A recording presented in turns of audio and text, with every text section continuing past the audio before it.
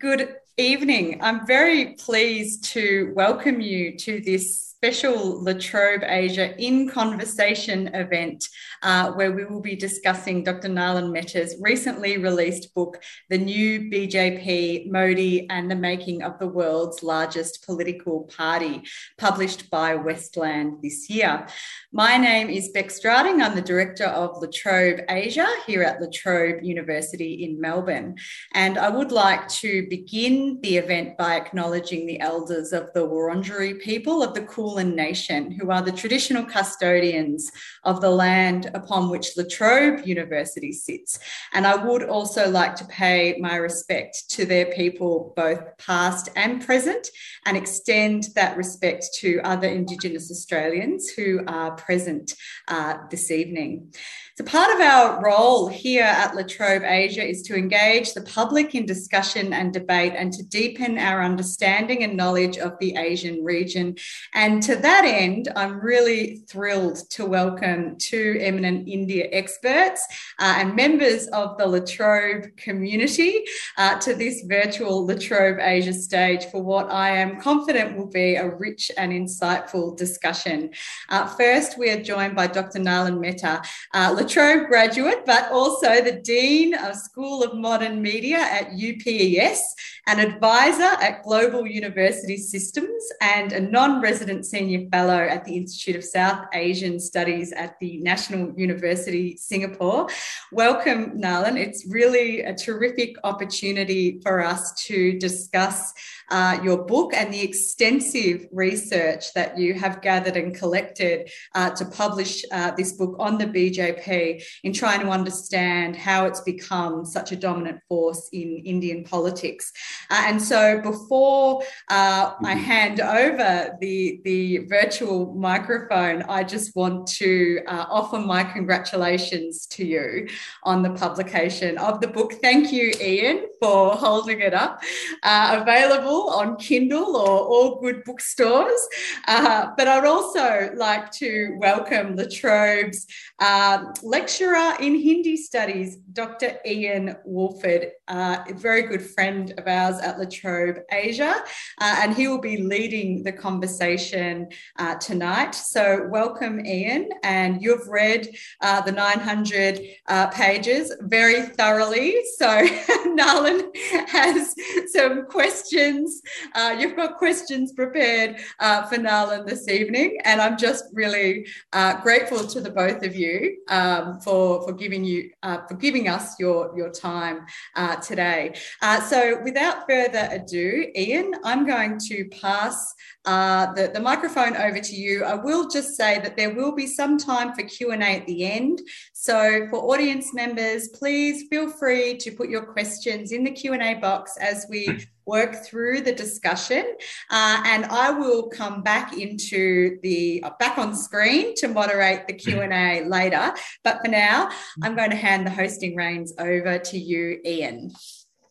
Thank you very much, Bec. It's good to see you. And thank you, Nalin, for giving us your time today. पहले इस पुस्तक की publication पर आपको बहुत-बहुत बधाइयाँ और शुभकामनाएं। विषय तो बहुत महत्वपूर्ण है और गंभीर भी है और कितनी लंबी है ये पुस्तक, लेकिन सच कहता हूँ कि पढ़ने में कुछ मजा आता है. It was actually quite an enjoyable read. So really congratulations to you on this book. It's quite an achievement. Yeah. First, look, most of our audience for this interview, I think, is located outside India. So maybe you could actually just begin by telling us who is the BJP and how did you find yourself writing a book which weaves history, detailed interviews with government officials, and some big data analysis into what I can attest is a really engaging 900-odd page volume. So yeah, who is the BJP and how did this project come to be? Thanks very much, Ian, for your comments, and also to Bec.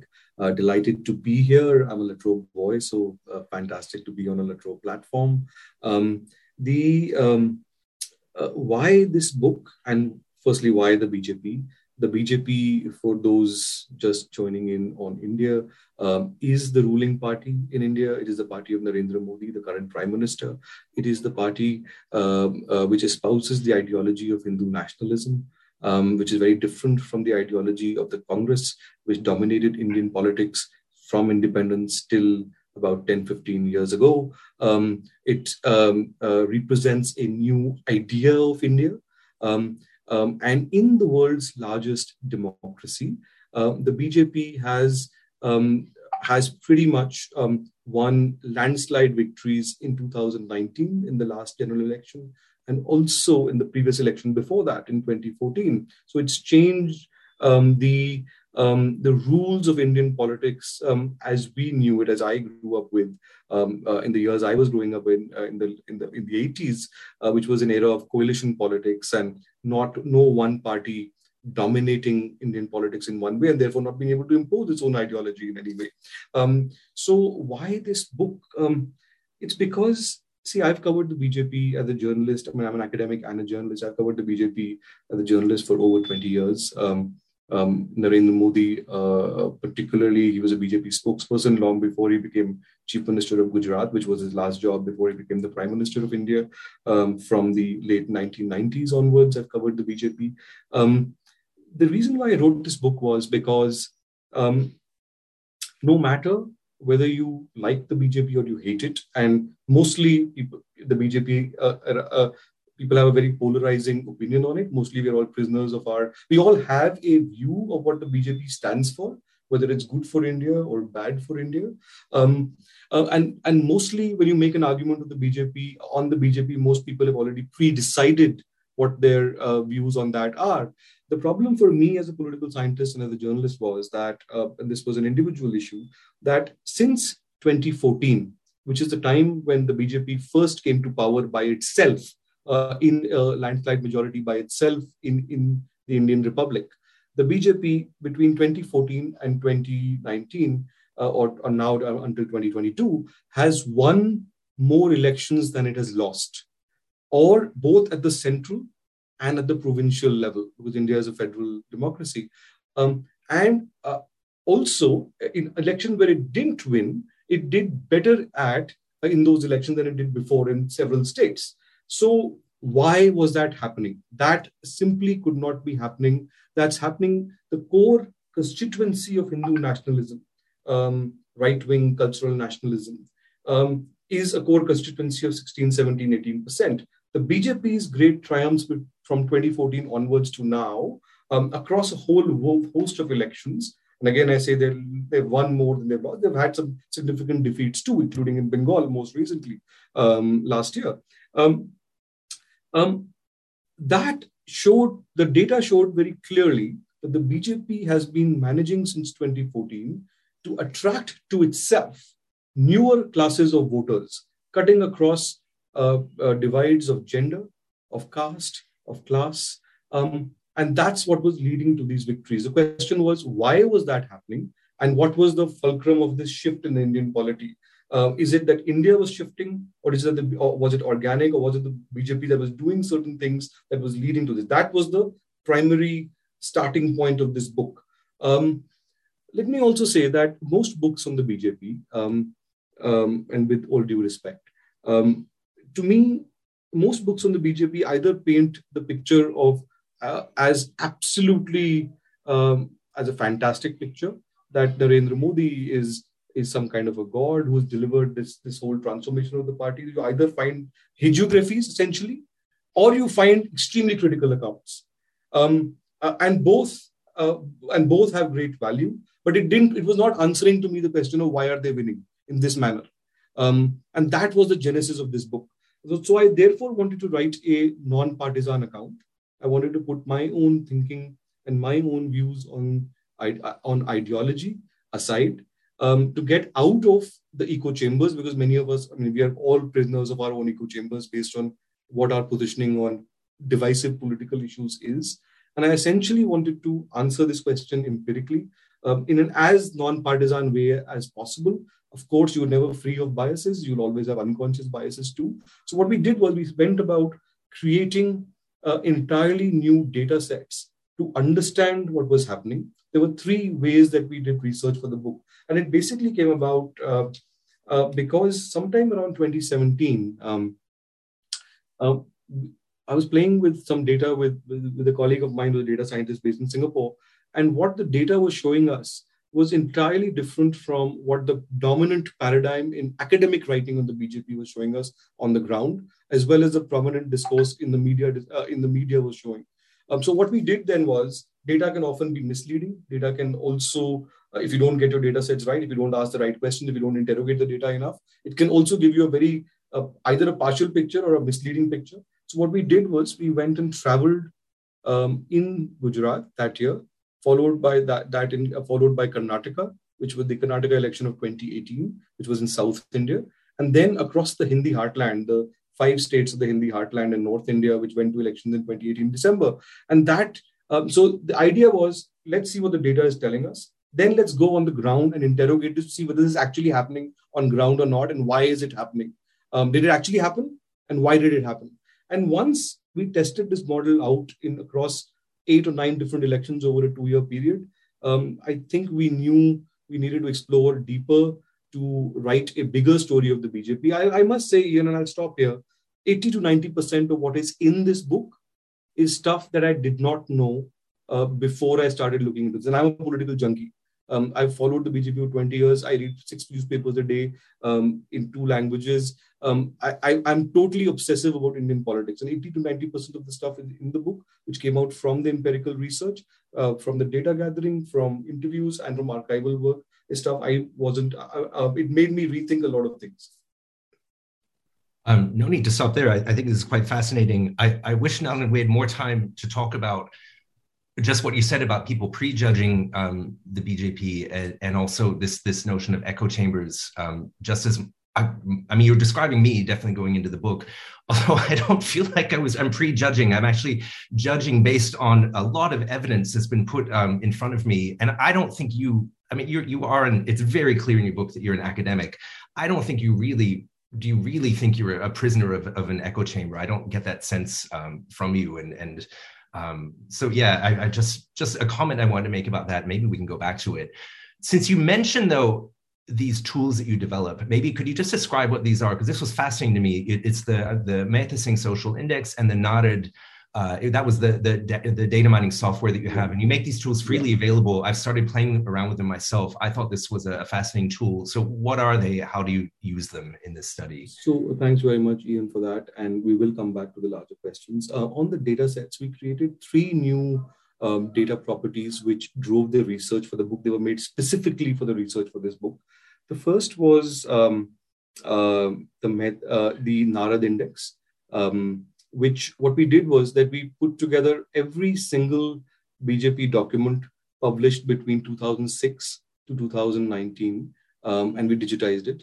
And and these are all press releases, party speeches, internal party documents. They have an internal mouthpiece called the Kamal Sandesh, all the stuff in that, the Prime Minister's speeches over periods of time. So this is all offline literature, right? And there was something like 11,588 documents, 17.9 million words, speeches, press releases, articles published by their leaders, speeches by the Prime Minister. 230 issues of the Organizer, which is the mouthpiece of the RSS, about 216 issues over a 1-year period of the Vanvasi Kalyana Ashram, which works on tribal areas. Which is one of the linked association bodies of the RSS. And we ran an AI-led software on it to see patterns of discourse which the human eye would not normally see, to see what kind of communication the BJP privileges when. Do those patterns remain constant on its core issues, which are issues around Hindu nationalism, or does it talk about other things too? In what proportion? When do these proportions change? But equally, how do these proportions vary between different arms of this ecosystem of the right? Does the BJP communicate differently from the RSS, and does the Prime Minister communicate differently from the BJP?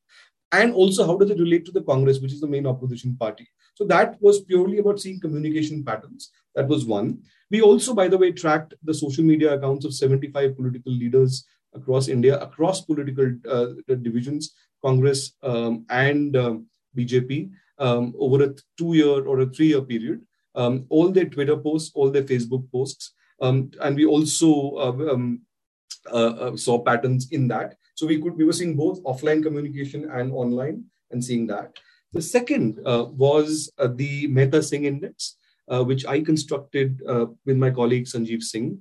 He's the Singh in the Mehta Singh Index. And that basically was because a lot of Indian politics is based on caste. The dominant paradigm in academic scholarship on the BJP essentially portrays the BJP as an upper caste, urban-based party, which is the caricature of the BJP, which was largely true until a few years back. However, what I was finding on the ground when we were traveling anecdotally and so on, this caricature of the BJP and this data. So, for example, the people who run this, the only people who do these data sets of representation are the Ashoka University, the Trivedi Center for Political Data at Ashoka University, which is done along with Christoph Jafferlaw at Sciences and King's College. The data sets that they had were showing something which was not squaring with what was happening on the ground, but there was a data set. So what we did was that we said, let's look at this afresh. Let's do a revisionist view of this. Let's create a new data set, and let's look at this. Let's throw everything out, and let's create a brand new data set. What we did was we looked at 4,415 politicians across 3 decades of politics in Uttar Pradesh. So we tracked from 1991 to 2019, every single, across 4 parties, the BJP, the Congress, the Samajwadi Party, and the Bahujan Samajwadi Party, which is the party of the Dalits. We tracked every single candidate they fielded in every single election in UP from 1991 to 2019 in Lok Sabha, in the Lok Sabha polls. After that, we extended that analysis and we said, okay, what they field in Parliament, UP is the most populated state in India. It fields the largest contingent in the upper house, in the lower house of Parliament, 80 Lok Sabha members, 80 members of Parliament. So we tracked every member of Parliament they fielded for election, for parliamentary elections over a 30-year period. But then we said, look, this is only, it can be partial. So we tracked every member of every candidate they fielded, all these 4 parties in provincial elections in 2017. And then we tracked the office bearers of these parties, the caste of these office bearers. And we tracked the people they appoint as ministers in the state over the last 10 years. And then we compared the castes of all of these people. And that is what the Mehta Singh Index was, to see how patterns of representation of different castes have evolved at different levels of political representation.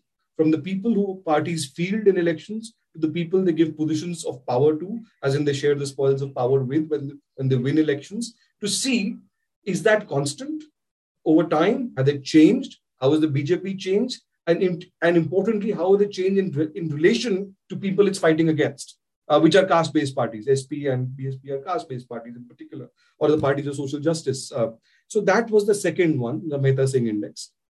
And the third one was Poll Niti, where we put together 218 different dashboards of huge amounts of data across political economy, including from how many shoes are being sold in the economy on a daily basis to mobile phone, data consumption, everything, economic indicators. So there were 8 economic data dashboards, about 100 constituency level data dashboards, and a whole bunch of social media indicators. We put them together, we called it Poll Niti. And that again allowed us to see patterns. So for example, one of the things we did was we used satellite imagery. In the Northeast, satellite imagery we tracked from 2005 to 2019 to track nightlight data, which is often can be used as a proxy for economic development. And there's a whole economic debate around that. How nightlights in the Northeast have changed. Because the BJP often claims that people vote for us because we brought in substantive changes. So we used some of the non-governmental data like this one to cross-check and triangulate what the government was saying. If I could just emphasize a couple of things you said, just so that make sure that everyone is really clear that a lot of the findings that you get from using these tools really do run counter to what scholarly consensus has been in the past about the makeup of the BJP and BJP supporters. So it's really worth looking at. The other thing I just wanted to stress, even though you're talking about very technical use of data and using AI and all this, and it might sound very technical, if anyone is looking to read the book, you actually present it in a very readable format. So I just wanted to let people know that. I'd love to sort of go back to this. There's a lot here, but I just, in terms of how you use these tools, well, the manner in which you detail how India's Muslims are excluded from the BJP, I really found the implications of your analysis. I mean, this is an area I'm already very troubled about, but I found the implications of the material you present to be quite terrifying, Nalin, for the prospects for basic democratic values. And it's a question you pose at the end of the book and leave open. This is clearly something you're thinking about.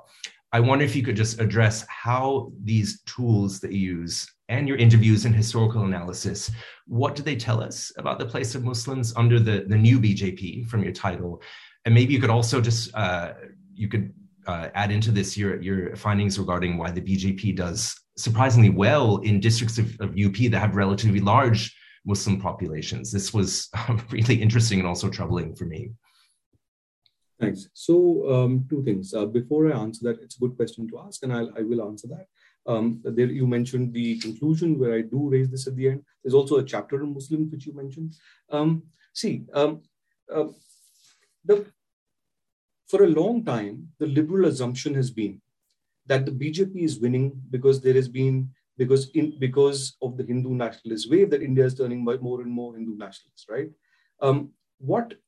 And the BJP was largely, like I said, the caricature was right. For a long time, the BJP was an upper caste dominated party. It was the party of urban areas. It didn't have a rural stake. And the BJP has espoused Hindu causes or Hindutva causes, let me be more correct in this, ever since for a long time, especially since the Ram Janmabhoomi movement. Now, why am I calling this the new BJP? The title of the book is The New BJP. This new BJP that I'm talking about is very different from that old BJP. What this book shows is that the reason why the BJP has won more elections than it has lost since 2014 or done better in those elections than it ever did before is fundamentally because it created an entirely new constituency of voters. And who were these new voters who came to it? Firstly, the BJP became, in the Hindi heartland, largely the predominant party of rural India. And here I'm talking specifically of the 10 Hindi-speaking states of North India, right? And there is a lot of data in the book about that, on that, how it became the primary pole of politics, not just that it's winning, that it became the primary fulcrum of all politics in these rural areas. It didn't lose the urban areas. It's not like it just shifted from urban support base to rural support base. It retained its urban support. It expanded into semi-urban areas, and then significantly in rural areas, it became the primary dominant pole of the polity. Why did that happen? It happened because of three reasons. And the Muslim question here, which you asked, is the fourth pole of that answer. The first is the BJP expanded from being an upper caste party to becoming the most socially representative party by caste in UP and largely in the Hindi heartland, except for Muslims, right? And by that, I mean that, as you know, Ian, the BJP, again, just as expanded from urban areas to rural and semi-urban areas while keeping the urban support base, it kept its upper caste support base, which was the Brahmin Banya support base. It used to be called a Brahmin Banya party, but it fundamentally became a party of OBCs, of other backward classes, after 2014. An entirely new lot of voters and families came into the BJP post-2014 who are non-Yadav OBCs in UP and non-Jadav Dalits. Largely because, and this is important because, since the mid-early 90s, Indian politics has been defined by a lot of the parties of social justice, the parties who came out of the politics of reservation and what was called the Mandal Commission. The BSP was the party of the Dalits. The Samajwadi Party in UP was the party of the Yadavs and of and of other backward, what the Constitution of India defines as other backward classes. And for those who don't know India, for castes and classes for whom jobs are reserved in government positions, and education is also, seats in education are also reserved. What the BJP did was that these parties often became, over a period of time, the Samajwadi Party became the party of Yadavs, which is one among 75 other OBC classes in UP. The BSP became the party of Dalits, became the party of Jatavs, which is one among the many subclasses of Dalits. What the BJP came and went and told these people was that, look, we were an upper caste party, but you don't have really, you are voting for all the other parties, but you're not really getting a share in the tent beyond voting for them. Come to us, we'll give you a share. Now, you can pull this trick once. You can talk the talk once. What's happened is that what this book shows is that BJP didn't just talk that talk. When these people started voting for the BJP, many of these newer classes, the BJP gave them a share of power, and the data in the book shows how, at different levels of representation in its leadership structures, in its governance structures, in its ministerial council of ministers, and so on and so forth. And that is why in this election of UP, now these changes are not irreversible. They can be reversed. But these elections of UP in 2022 show that far from reversing or weakening the classes, the newer classes and castes that came to the BJP, this process of them remaining with the BJP has become even deeper. Its roots have taken more, have become stronger. In fact, the vote base for the BJP in these classes actually increased in 2022. The second thing I want to add, the BJP also added a very significant new women factor. Women in India have, and rural women in India in particular, have never voted for the BJP until recently, in large numbers compared to the Congress, because they're the only two really comparable national parties. Since the 60s, when the Election Commission started giving us gender-based division of how India has voted, there's always been, for many years, a 12-13% difference in between male voters and women voters. And historically, while men voted significantly more than women, the women who voted largely voted much more for Congress and much less for BJP among the two national parties. Since the early 2000s, that gap started narrowing. But what happened in 2019 was that in 2019 was the first election in Indian history where the women turnout was slightly more than the male turnout for voters. And in precisely that election, where women were voting more than men, in most of the key states of the Hindi heartland, which give you the maximum number of seats, the voting percentage of women for BJP was higher than for any other party. So it was being driven by a gender vote. And this is the creation of a new women constituency. And this was significantly rural. And this is very counterintuitive because some of the greatest opposition to the BJP is led by women leaders in cities. If you think back to the protests around CAA, the Citizenship Amendment Act, you think back to the protests around the National Register of Citizenship, in many cities of India, some of the biggest protests were led by women's movements, which were urban. So to say that that women are now voting for the BJP in rural areas significantly more is counterintuitive, and it goes entirely against the grain of academic work of BJP so far. But that's what the evidence shows us. And there are reasons why this happened, and the book shows reasons why that happened, and we can talk about that separately. The third thing that happened is that the BJP has built a huge infrastructure, or the government of the BJP has built at the national level, a huge infrastructure of direct benefit transfers. See, every government spends money on development. Some do better, some do worse. The BJP has not increased the spending on development. The spending on development is very similar to what previous patterns of development were. What it has done is that it has benefited from the creation of a new architecture for delivering that welfare spending directly into people's wallets through the mobile phone. Because this has come through a combination of the mobile phone revolution of India, which has been documented very well by scholars from La Trobe, Professor Robin Jeffrey, and Professor Sadaron, who's now at ANU.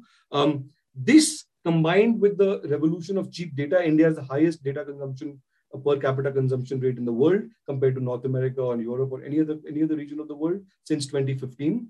Combined with the cheap mobile phone and cheap data and the creation of the Aadhaar system of biometric identity, which, by the way, was a subject of huge controversy and huge debate, was only enabled because of a judgment by the Supreme Court of India. And by the way, was the idea of the previous government, not Narendra Modi's government.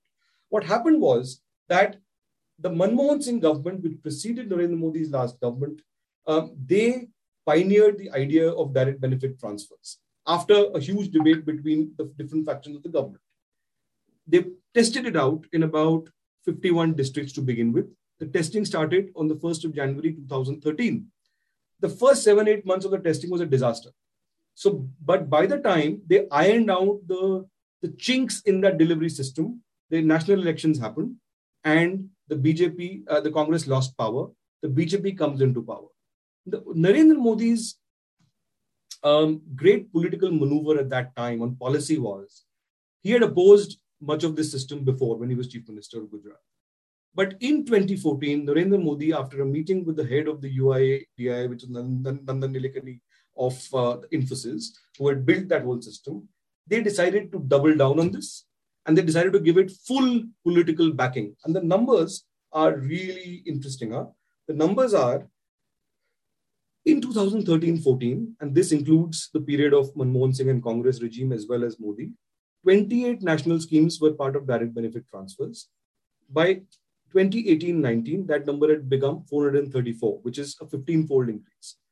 In terms of money spent, the money went up from, in 13-14, from 7,300 crores to 2.14 lakh crores, which is an increase of 29 times. If you add benefits in kind, it becomes a 49 times increase. And if you look at the number of beneficiaries, individual beneficiaries, that went up from 10.8 crore at that time to 76.3 crore, which is a 7-time increase. Now, these direct benefits, as opposed to building roads or dams or hospitals or what is conventionally seen as development, by putting money into people's pockets directly through their mobile phone wallets, through the creation of a mobile phone and what was then called Jan Dhan, it, I think, helped the BJP mitigate the great discontent of many of the problems we've seen in the last 2-3 years around the coronavirus, around issues around the economy, so on and so forth.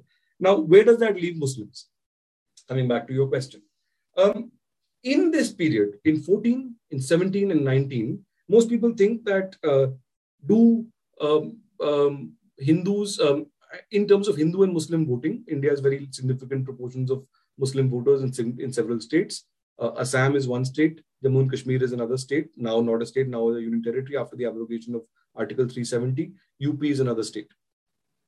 The BJP has been in power in Assam now, which is the highest proportion of minorities by proportion now for 2 consecutive terms, right? In UP, it is just 1-2 consecutive terms. In UP, the triumph that Yogi Adityanath's government has had now is historic for psephological reasons. And it is completely out of whack with the historical trend. And why do I say that? I say that because it is the first time since independence that a sitting chief minister in UP has returned to power. In the days of Congress dominance, the Congress returned to power, but each time with a different chief minister. A sitting chief minister didn't return to power. The last time a sitting government returned to power was 37 years ago. And the last time that a government, which is that a party that wins power in UP in a state election got over 40% of the vote was in 1955 or in the late 50s. So now this triumph comes on the back of a huge farmers' agitation, which we all saw, which created headlines around the world. It comes on the back of agitations around the CA and NRC. And it comes around the back of questions around minorities, right? And it comes on the back of great economic distress. Now you still have this victory. Now, one of the reasons why you have this victory is for the reasons I pointed out before, because you created newer classes of voters, which is women, which is other castes and classes which never were in your tent. You created a new social coalition, which is largely rural and is largely of castes that were never with you before. In the Muslim areas of UP and in the Hindi heartland, the data is very clear. the BJP wins more seats than it loses, right? It also gets more vote share often than other parties. That is not because Muslims are voting more for the BJP. That is significantly because of counter polarization. So what happens often in minority-dominated areas, and we mapped several of them in Uttar Pradesh and in the Hindi heartland. You look at both UP, you look at the Hindi heartland in general. Across the last 7 or 8 years, BJP has been winning much more in these seats than before. It's not. I mean, it's a dominant player in these seats. Why is that? Because many other parties put up, which is if you look at in UP, you look at BSP, SP, Congress, they would often put up a Muslim candidate. The Muslim vote is typically 40 to 50%, depending on constituency to constituency, from 30% to 60%, depending on constituency, and that gets split. But what happens is that in areas where there are large Muslim populations, the Hindu votes get consolidated and the BJP often ends up winning. That's one. Second, what the BJP has done is that the BJP often used to put up token Muslim candidates. So it knew it would not get the Muslim vote.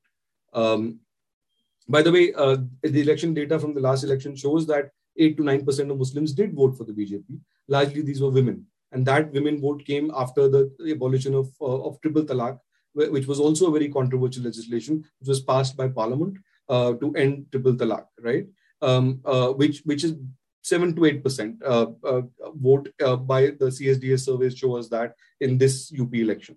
But that's not why the BJP is winning largely more in Muslim areas. It's winning because of counter mobilization.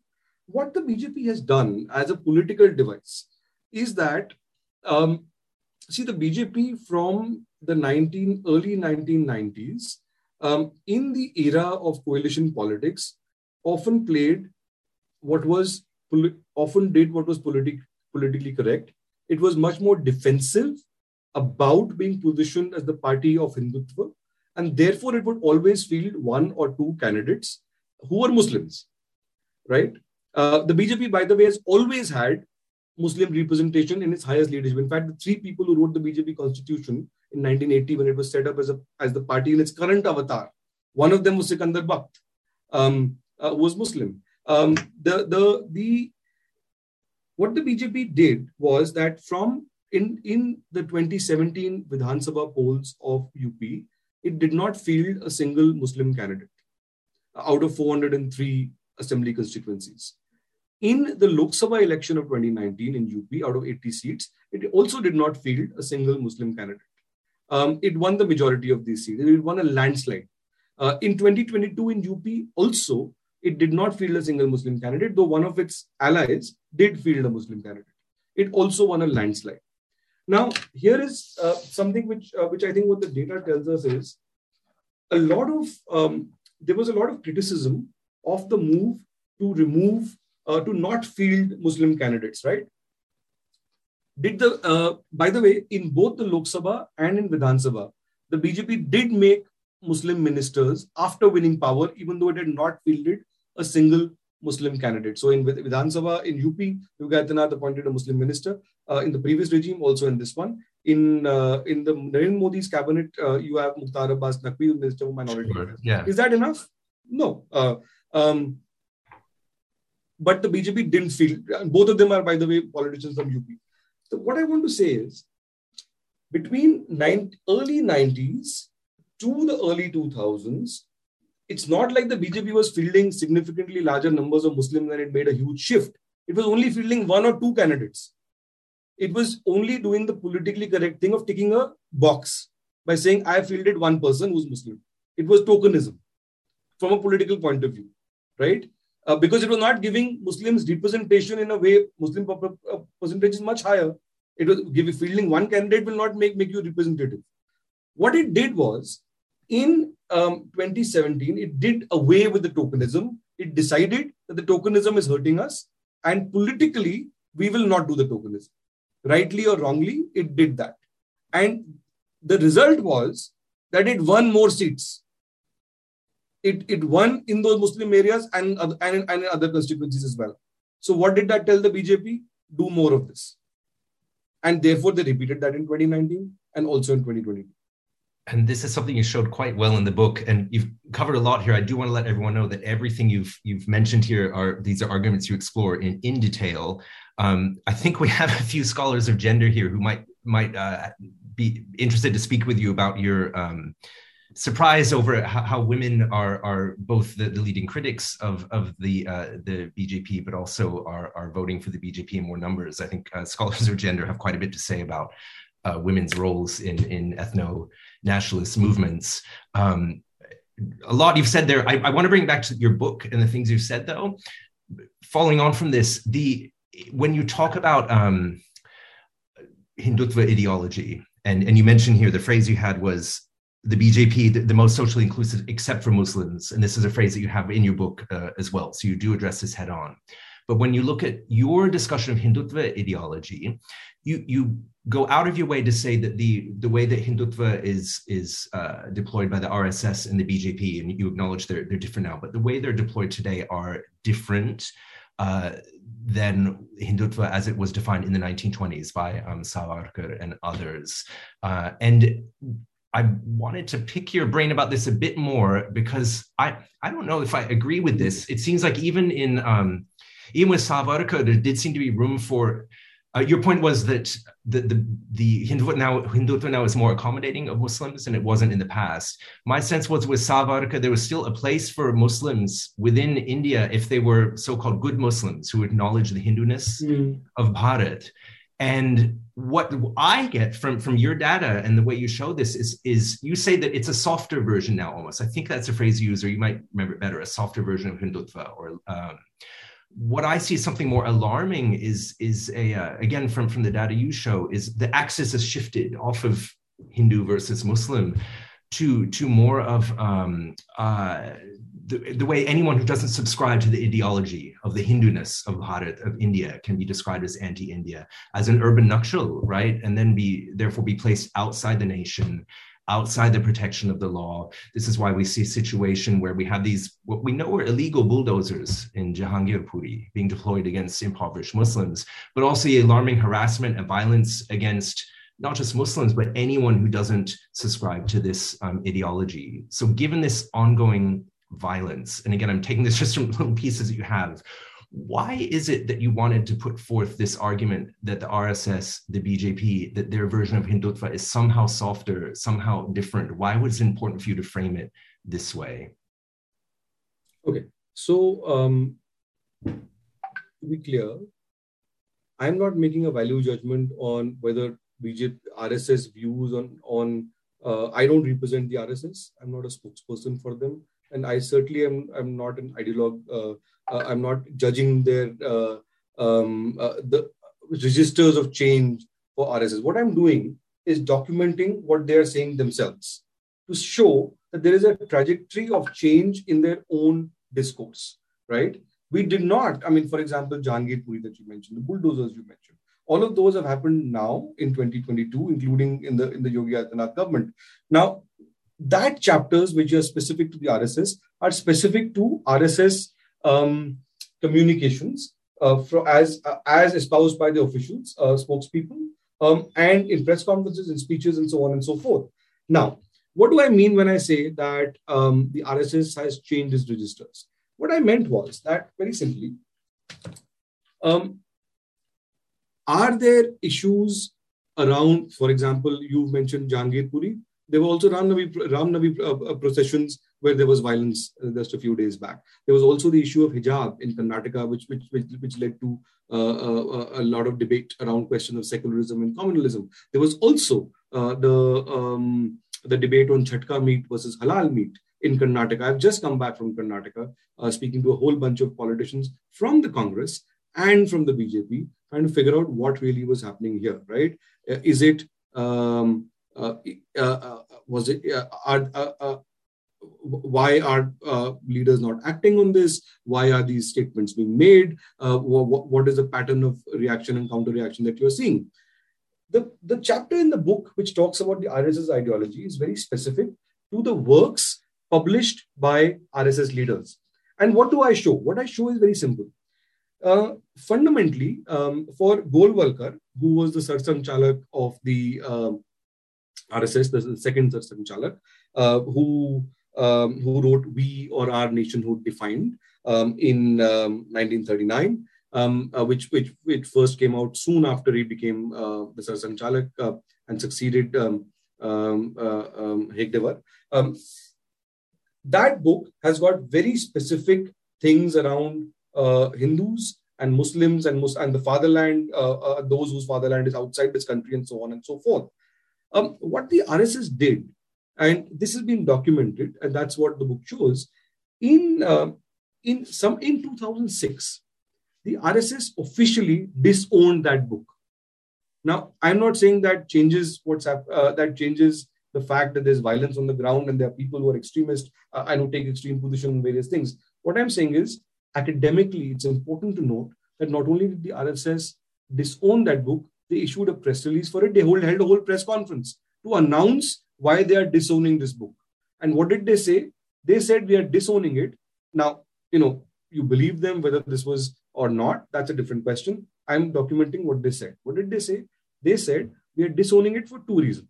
One, that this book is not Golwalkar's views. It's actually a translation of Mimamsa, which is a book written by G.D. Savarkar, who was V.D. Savarkar's brother, in Marathi. This is actually a translation of that. The book was actually Rashtriya Mimamsa, which means nation worship. One. Two, and for a long time, it was seen as the work of Golwalkar. But later on, he said that actually it wasn't my work. It was the work of G.D. Savarkar. I only translated it.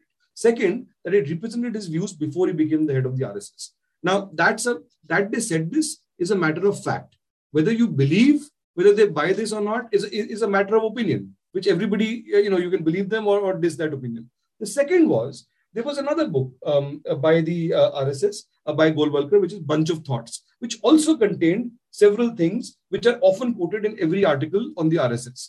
The RSS in 2018 also disowned significant parts of Bunch of Thoughts publicly. In fact, the current RSS head, Mohan Bhagwat, did a press conference in Delhi, met a whole bunch of journalists and intellectuals, and specifically talked about this. Now, I think it's important to document that and say that. Now, does it mean that there are issues which the RSS is not supporting on the ground, which people have problems with? No, but they are saying this, right? So all I'm saying is that ideologically, in terms of what they're saying, there has been a shift in regions. I think it's not just interesting that they were disowning it; they were publicly going out and saying it. And by the way, they were not saying it in the time of the coalition era. They are saying it today when Narendra Modi is in power, when the BJP is in power, right? So that's one. Second, on the question of minorities, you look at the Vijayadashmi speeches of the Sarsang Chalak. This is almost like annual speeches. The RSS often doesn't speak publicly at all. But this, on Vijayadashmi, on Dashera, every year, as you know, the head of the RSS gives a speech.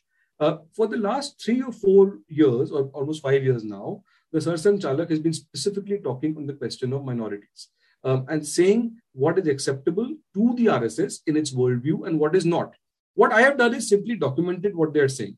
And there is a nuance in the utterances of that ideology, which is different from what was written in the 1920s and 30s. Is that replicating itself on the ground or not is a different question.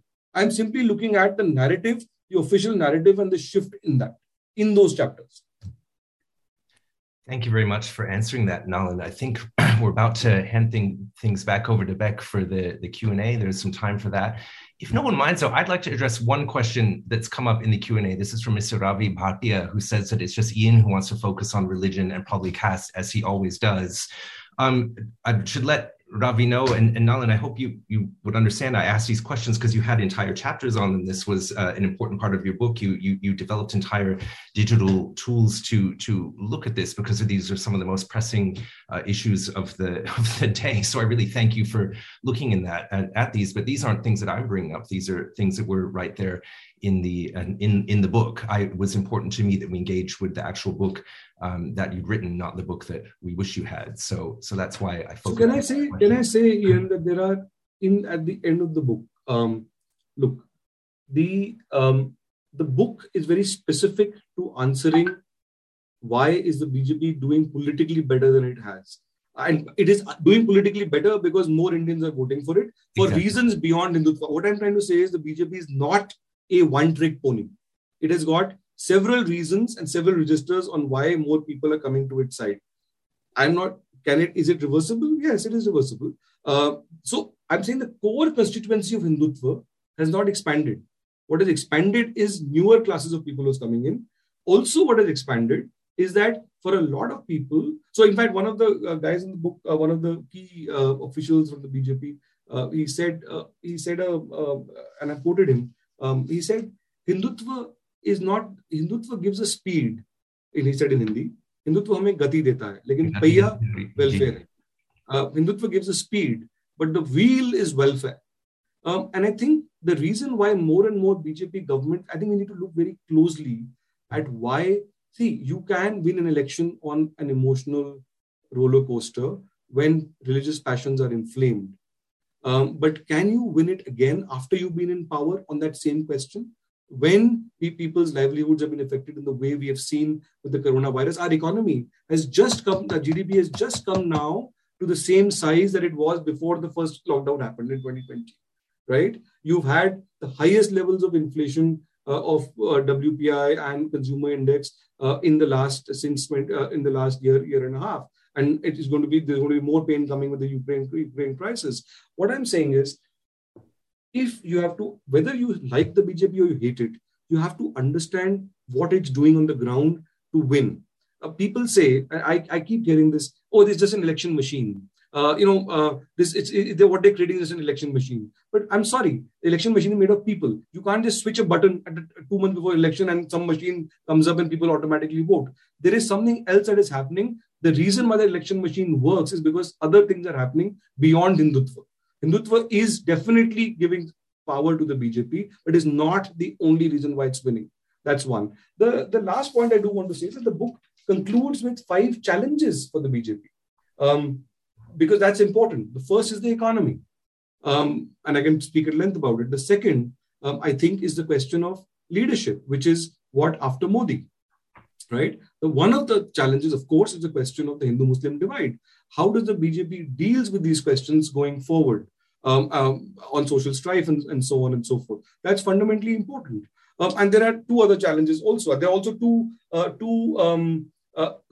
of the challenges is that when you create such a social coalition among Hindus who come into your tent, you are basically like what the Congress was in the 50s, minus Muslims, in terms of a social coalition, right? When everybody is in your tent, then they will newer classes of people will jostle for more share of the spoils of power. How do you deal with that?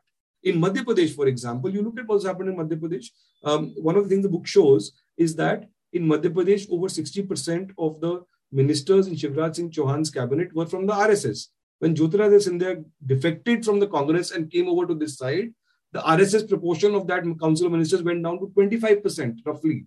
And the Congress guys were given ministerial portfolios. The BJP does this very well, which other parties don't do, by mergers and acquisitions. The entire expansion of Northeast, which is largely Northeast, of the 7 Northeastern states are largely Christian states.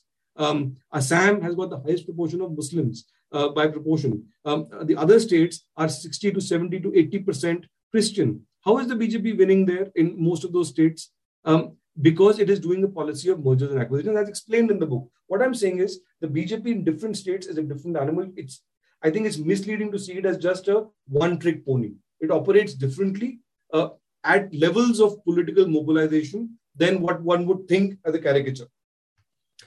And again, I want to stress to everyone that we've really only scratched even the topics that sound like we've talked about in depth. We've barely scratched the surface of the detail that Nalin goes into in the book. It's really quite something.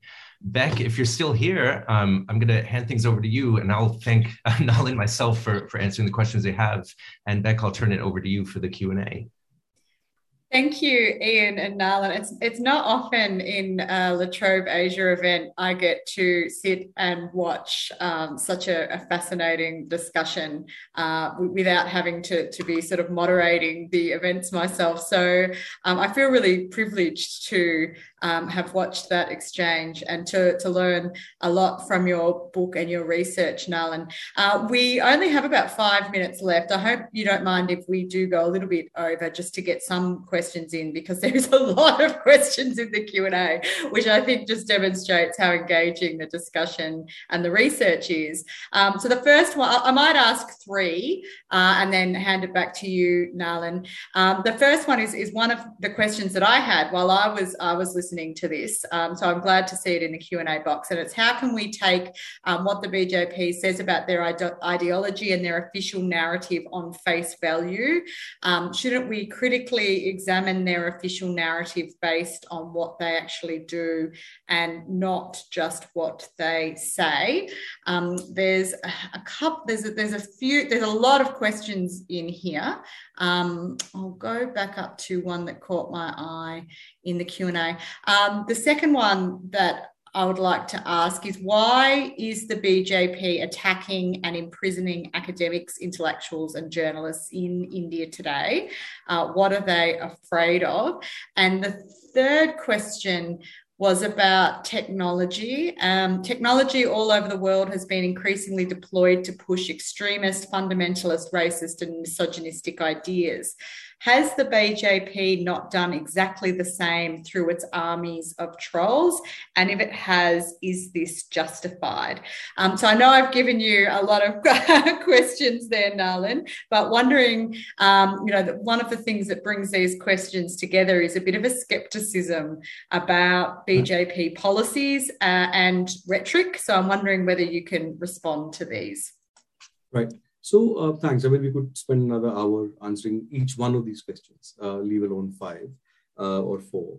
The first one, I'm not saying at all that take what BJP is saying at face value. Of course not. Just like anything else, the public domain. I think voters, I don't think, by the way, any voter takes what BJP says at face value. I think voters look at what they are saying and they make their choices. Their choices are, the evidence shows, different from what many liberal intellectuals think they should be. And that's why we think that, they're just buying out like a sinker. Are these voters stupid? I don't think they're stupid.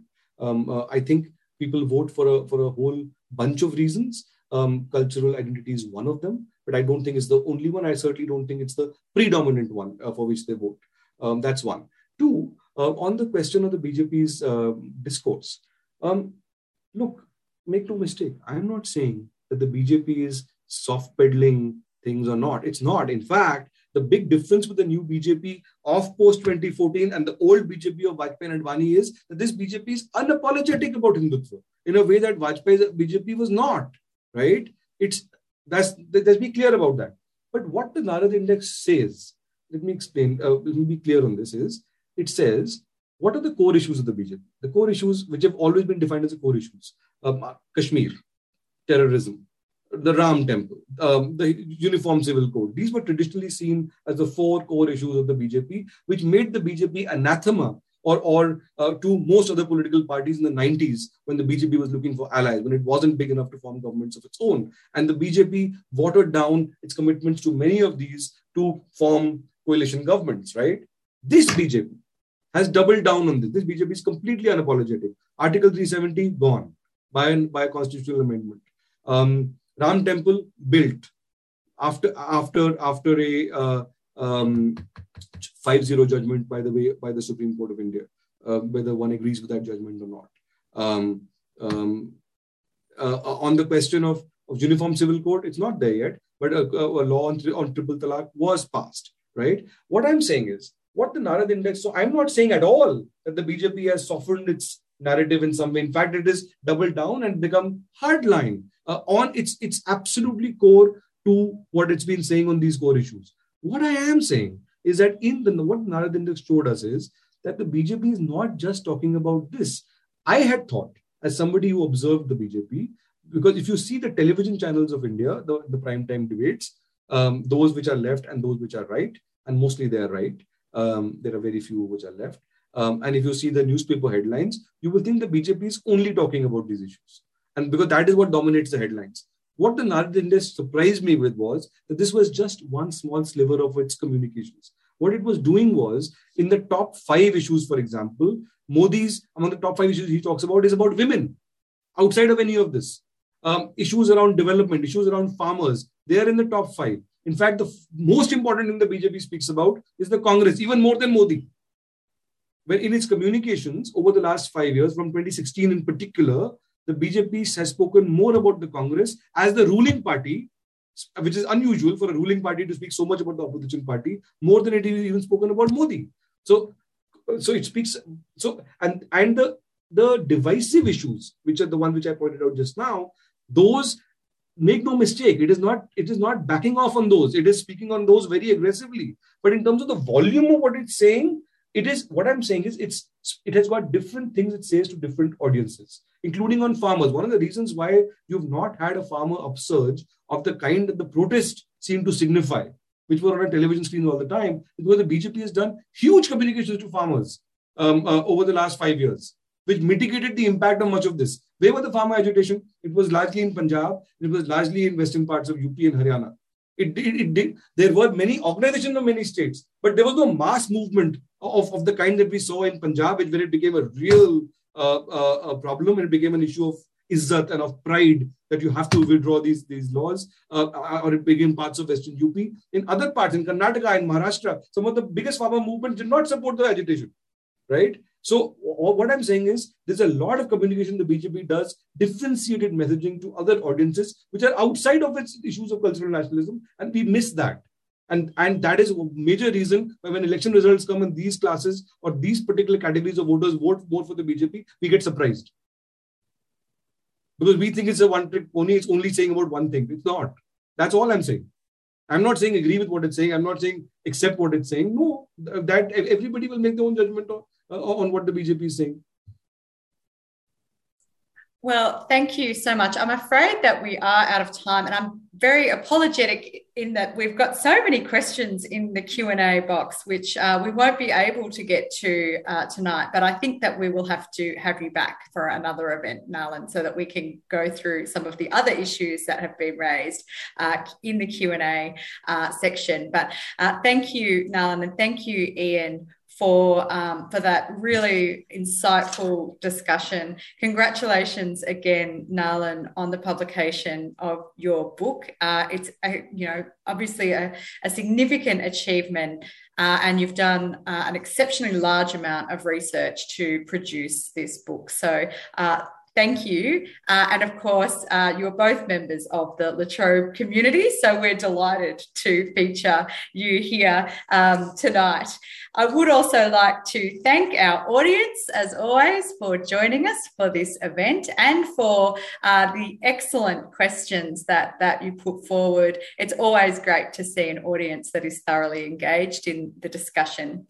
Our next scheduled La Trobe Asia webinar is actually this Thursday, 28th of April, where Professor Dewi Fortuna Anwar will be launching our 7-week Indonesia in Focus academic seminar series. She'll be sitting down with me to discuss Indonesian foreign policy and bilateral relations with Australia. So please follow us on Twitter at La Trobe Asia, or join our mailing list to find more details for online events and La Trobe Asia publications. But thank you again, Nalin, and thank you, Ian.